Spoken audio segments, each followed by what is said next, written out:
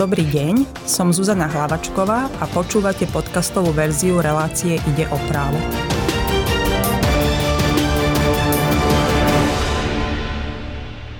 Aké sú v súčasnosti právomoci mestskej polície a čo sa zmení po schválení zákona o mestskej polícii?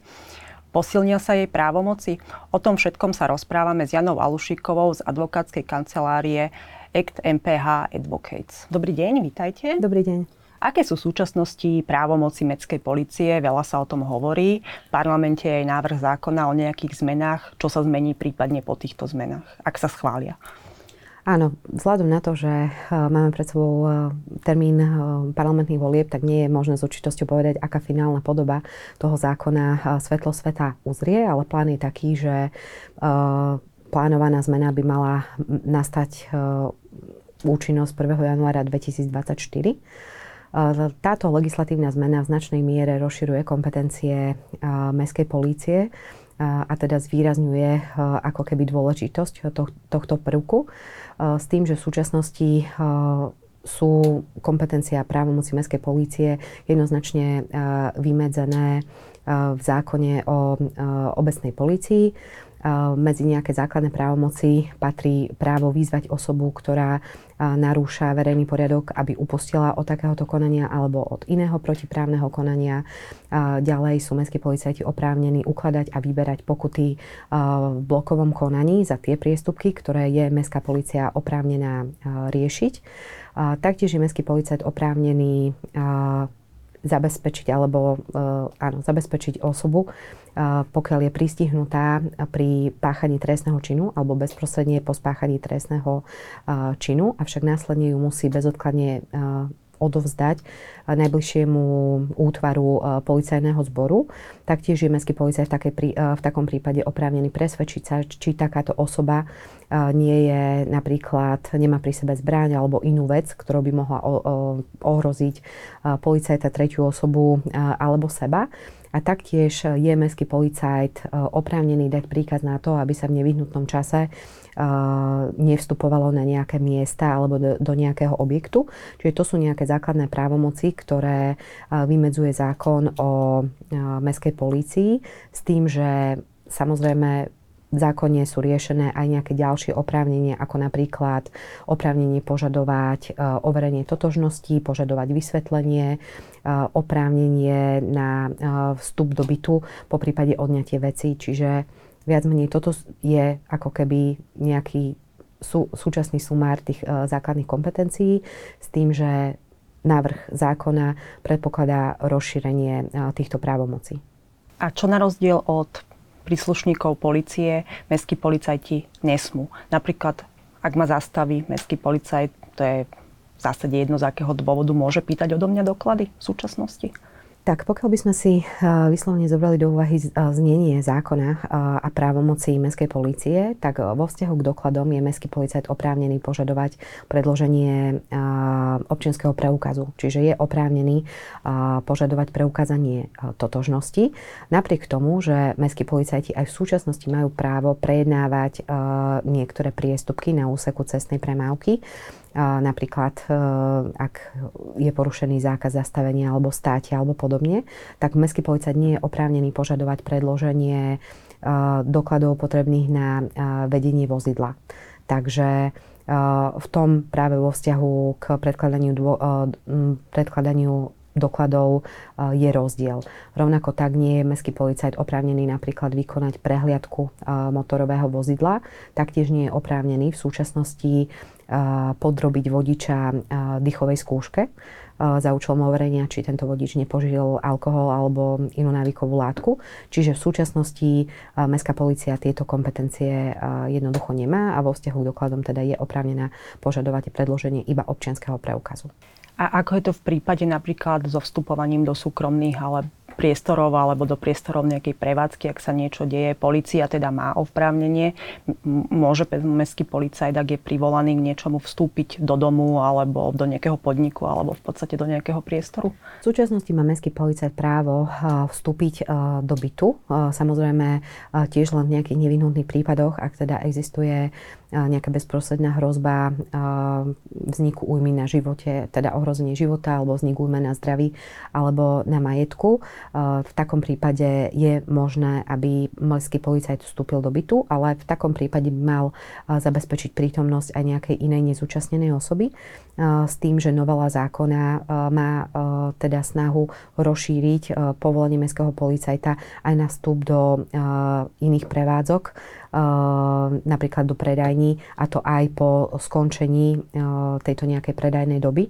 Takže aj v tejto súvislosti má dôjsť k rozšíreniu kompetencií mestskej polície. A ako je to napríklad s použitím nejakých donúcovacích prostriedkov, prípadne zbrane, strelnej zbrane?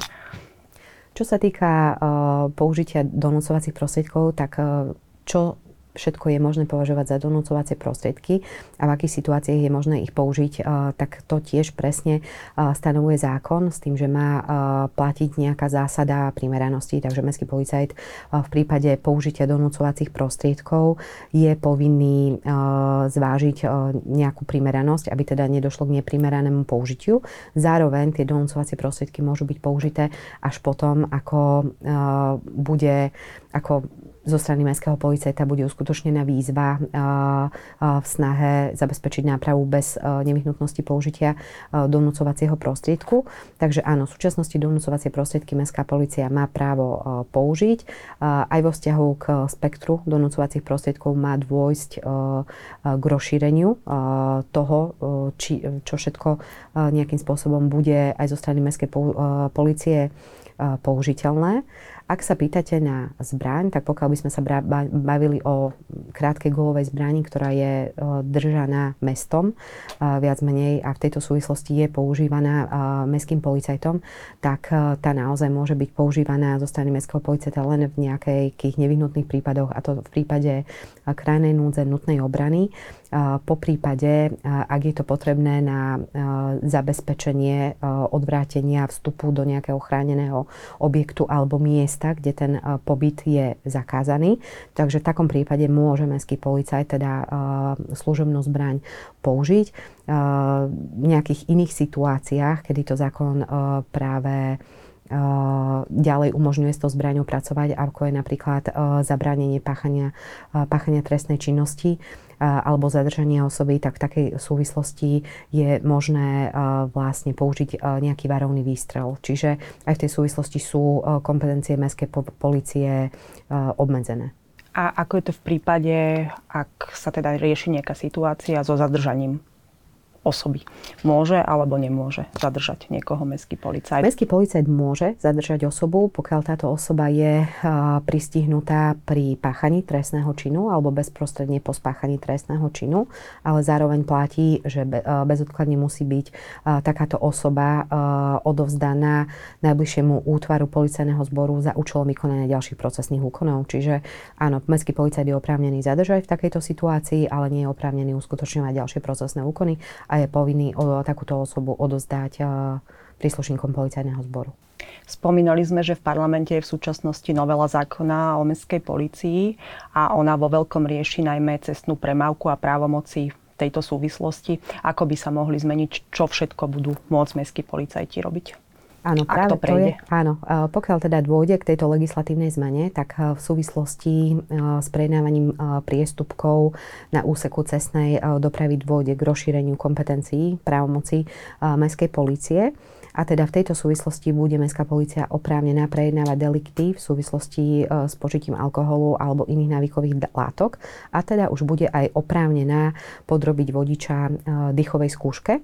V súčasnosti teda zákon o mestskej polícii neumožňuje vodičovi teda určiť, aby sa podrobil dychovej skúške, aj keď nejaké osobitné právne predpisy, ako napríklad zákon o zákaze zneužitia alkoholu a podobne, vlastne hovoria o tom, že Mestská polícia tiež je oprávnená napríklad určiť osobám, ktoré vlastne páchajú nejakú nezákonnú činnosť, aby sa podrobili, ale viac menej ide o úplne odlišnú situáciu, čiže pokiaľ sa bavíme o vodičoch motorových vozidiel, tak v súčasnosti nie. Novela teda má túto kompetenciu rozšíriť a rovnako tak by mestskí policajti mohli prejednávať aj priestupky v súvislosti s prekročením maximálnej povolenej rýchlosti a teda ukladať sankcie aj za takéto priestupky, takže toto je viac menej jedna z podstatných zmien, ktoré má legislatívna zmena priniesť.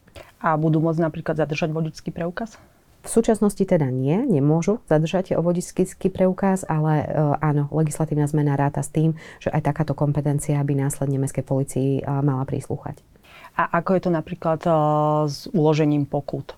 Polícia pokuty rozdávať môže? Má nejaké právomoci v oblasti cestnej premávky aj mestská polícia? Mestská polícia teda má presne vymedzené priestupky, ktoré aj v súčasnosti na úseku priestupkov v súvislosti s cestnou prepravou je oprávnená prejednávať. Takže áno, v zmysle limitov zákona aj v súčasnosti je tam nejakým spôsobom vymedzený priestor aj na tú mestskú políciu len s tými priestupkami, kde tú kompetenciu majú.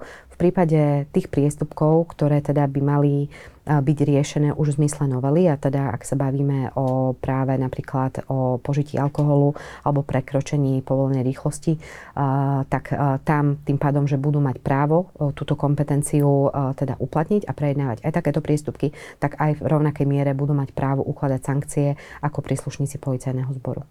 A ako sa postupuje v prípade, ak niekto odmietne mestskému policajtovi zaplatiť pokutu?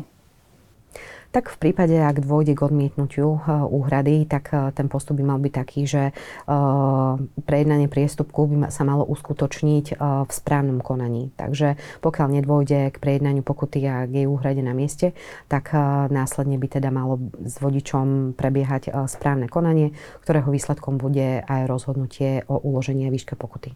A môže policajt nejako zistiť, že či mám pri sebe peniaze, prípadne koľko mám na účte a žiadať, aby som išla k bankomatu, alebo to nejako uhradila z účtu v tej chvíli? Lebo stretli sme sa aj s takým, že sa nám sťažovali čitatelia, že policajt žiadal, aby išli k bankomatu, vybrali peniaze, prípadne tvrdil, že vie presne, koľko má na účte. No pokiaľ to nie je iniciatíva samotného občana, samotného vodiča, ktorý by chcel situáciu riešiť takto, tak mestský policajt ani policajt, príslušník policajného zboru nemajú kompetenciu na to, aby nejakým spôsobom vyvíjali na vodiča nátlak smerujúci k tomu, aby došlo k úhrade alebo k výberu peňažných prostriedkov z bankomatu. Takže toto nie je úplne zákonom predpokladaný spôsob a naozaj v prípade, ak sa nepodarí vyriešiť vzniknúť situáciu na mieste tým, že vodič dobrovoľne tú pokutu uhradí, tak pokuta by mala byť prejednaná následne v rámci správneho konania. A ani sa nevie teda dostať k mojim bankovým údajom? No, v súvislosti s vedením motorového vozidla a vlastne s ukladaním pokut alebo s dohliadaním na plynulosť a bezpečnosť cestnej premávky, samozrejme mestská polícia ani príslušníci policajného zboru nemajú kompetenciu dostať sa k informácii o stave na účtoch týchto vodičov alebo občanov Slovenskej republiky.